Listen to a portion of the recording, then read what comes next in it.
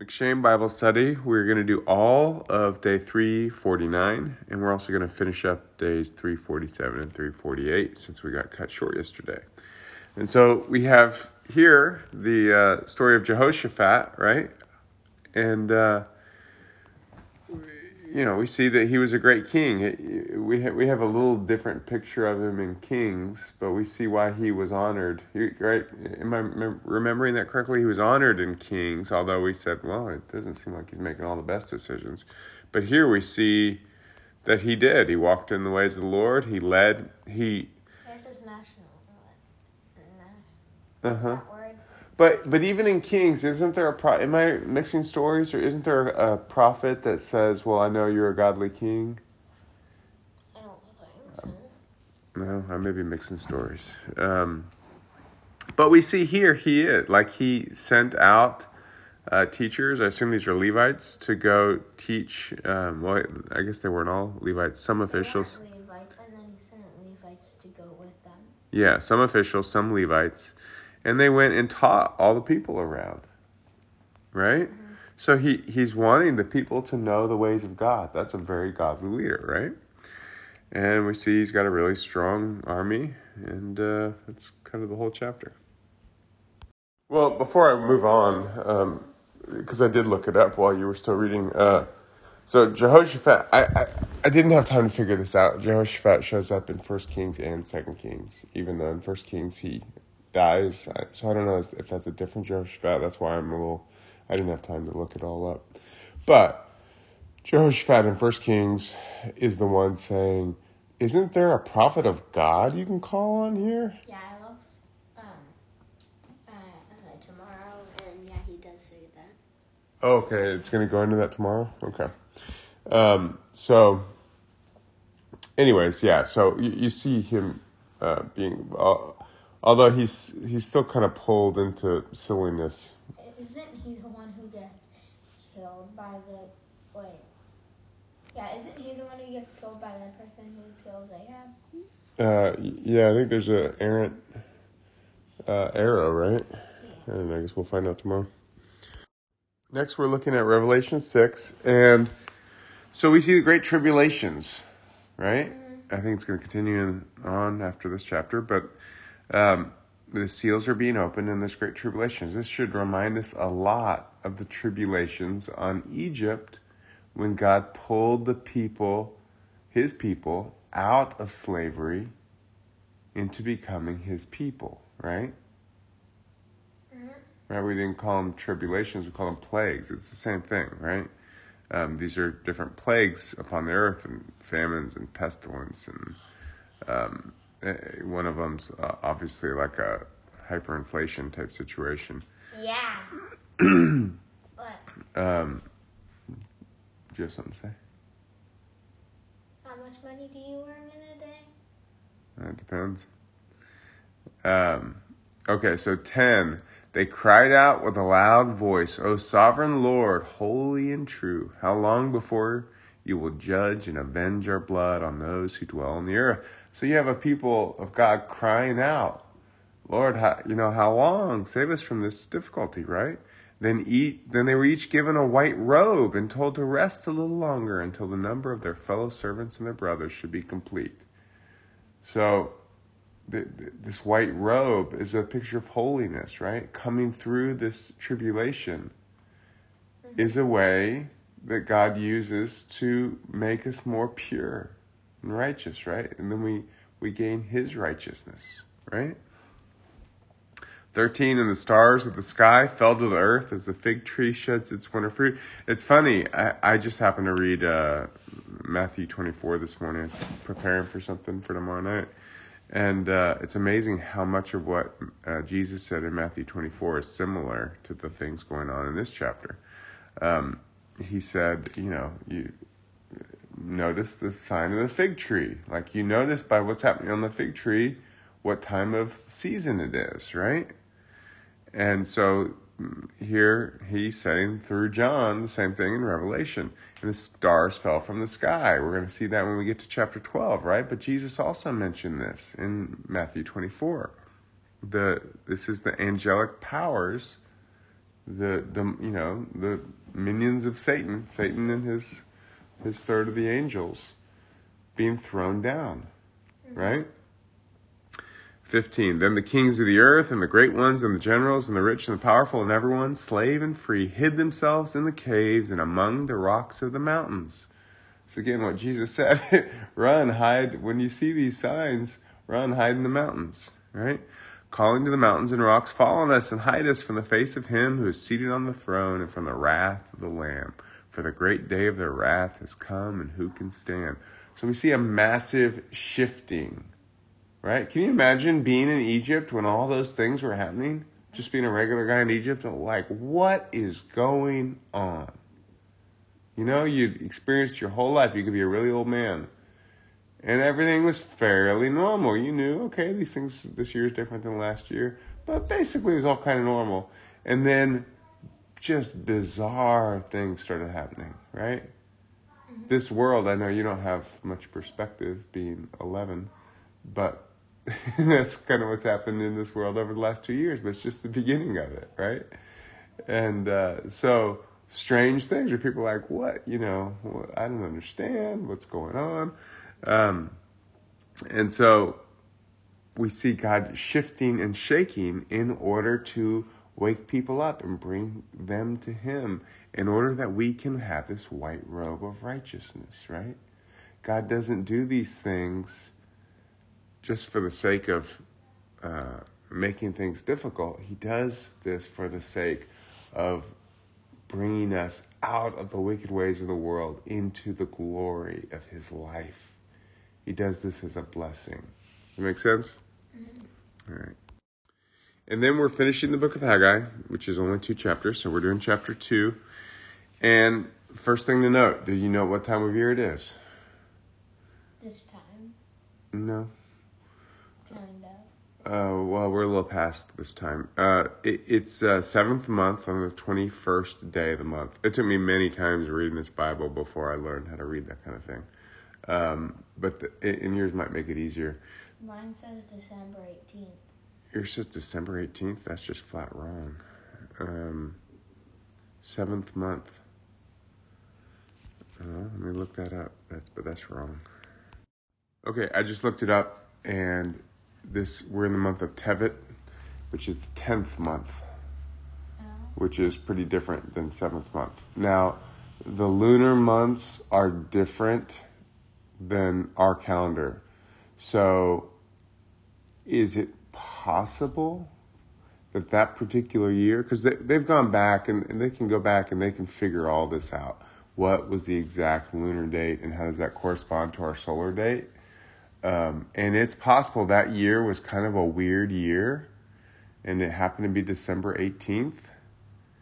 It was the 7th month. I find that hard to believe, but I'm not saying that's impossible because there is a pretty big shift that happens when they stick an extra month in, because the lunar calendar, if God set it up when he set up the lunar calendar to throw in an extra month every few years to make it work out so that we don't shift, just like we throw in leap days on leap years, they would have to throw in a month because 28 times 12 is a lot less than 365. Mm-hmm.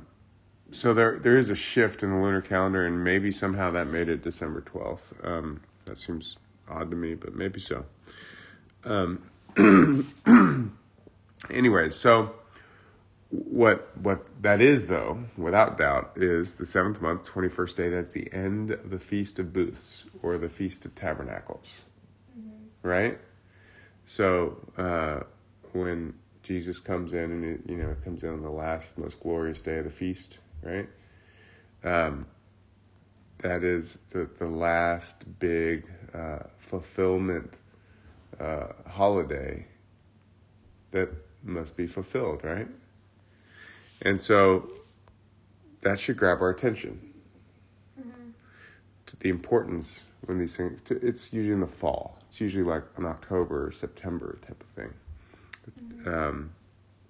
Okay, verse 3. Who is left among you who saw this house in its former glory? How do you see it now? Is it not as nothing in your eyes? So there were old people that had seen the old temple, which had the glory of the Lord on it. And they built this new temple, and the glory of the Lord wasn't there, right? Mm-hmm. They built it up, but it just wasn't the same. And so the people are upset about this, right? He says, 4, yet now be strong, O Zerubbabel. He's the governor, like the king, right? Declares the Lord. Be strong, O Joshua, son of Jehozadak, the high priest.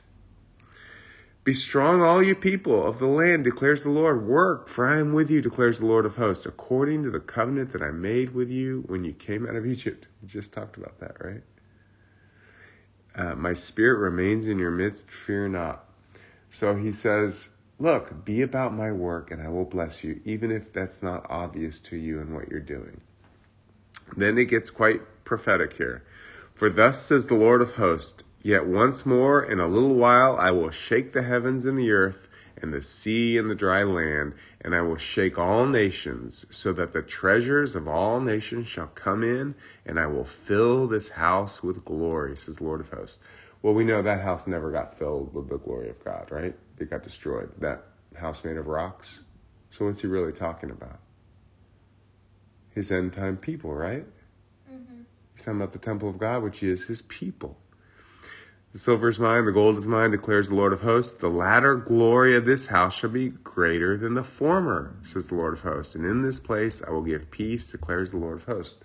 The latter house, the end times people, will be greater than the early people, the time of Jesus' disciples and apostles, right? Mm-hmm. Do you see that? It's pretty amazing, huh? Because when we read about their lives, and they're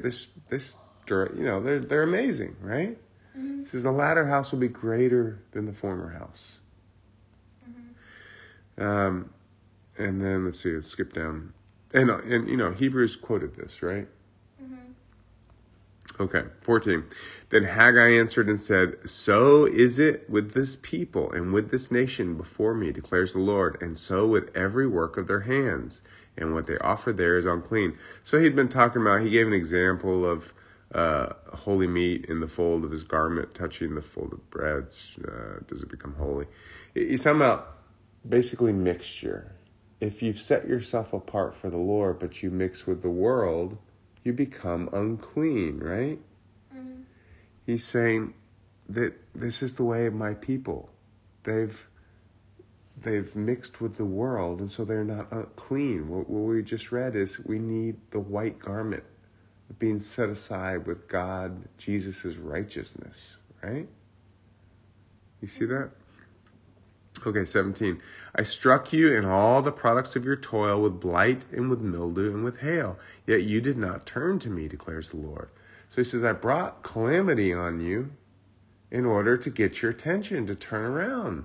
But it hasn't worked. But consider from this day forward, from the 24th day of the 9th month, since the day that the foundation of the Lord's temple was laid, consider, is the seed yet in the barn? Indeed, the vine, the fig tree, the pomegranate, and the olive tree have yielded nothing.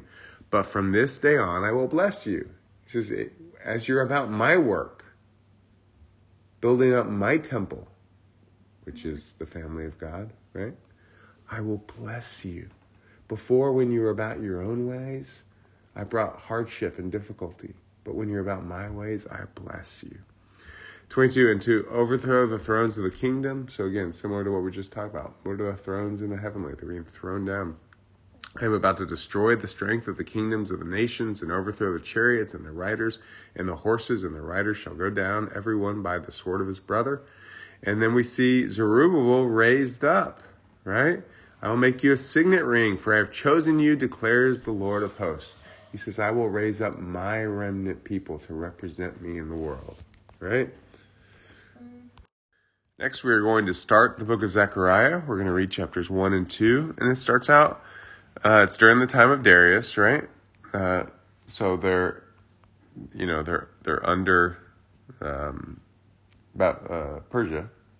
Mm-hmm. And he has Zechariah probably has the most incredible visions of any prophet. He's right up there with Revelation, right? And so he starts going through. I'm not going to go through it all, but he's calling people to return to the Lord, right? Verse 15 says, "And I am exceedingly angry with the nations that are at ease. For while I was angry, but a little, they furthered their disaster." So similar to what we were just talking about, right? He has to get people's attention. 16. "Therefore, thus says the Lord, I have returned to Jerusalem with mercy. My house shall be built in it, declares the Lord of hosts. And the measuring line shall be stretched out over Jerusalem. Cry out again, thus says the Lord of hosts. My city shall again overflow with prosperity, and the Lord will again comfort Zion and again choose Jerusalem." He says, I will bless my remnant people, right? I will bless those who are desired to walk in my ways. And then Zechariah looks up and he sees 4 horns. This is very similar to Daniel, right? 19, "And I said to the angel who talked with me, what are these? And he said to me, these are the horns that have scattered Judah, Israel, and Jerusalem." So these are the powers, the thrones. Horns are similar to thrones that came against and scattered the people of God, right? Now, verse 2, we see the measuring line. Man with a measuring line in his hand. 2, "Then I said, where are you going? And he said to me, to measure Jerusalem, to see what it is its width and what is its length." So we saw that in Revelation, right? The measuring of the temple and deciding who is in and who is out. Mm-hmm. They said, don't count the outer temple, right? Mm-hmm. Just the Holy of Holies and the holy place, right?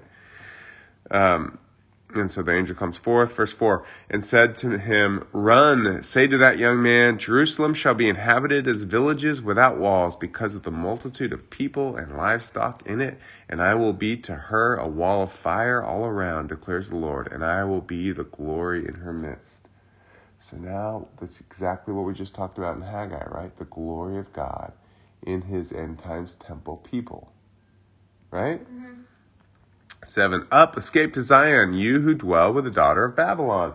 Where we're going to see when we get further on in Revelation, there's 2 women in Revelation, right? Mm-hmm. There's the woman that has to flee to the wilderness in chapter 12. Then there's the woman in the later chapters who represents Babylon, who represents all the wickedness of the world, right? He's saying, those of you who are with that one, flee, right? Mm-hmm. It's a temple that doesn't represent me, right?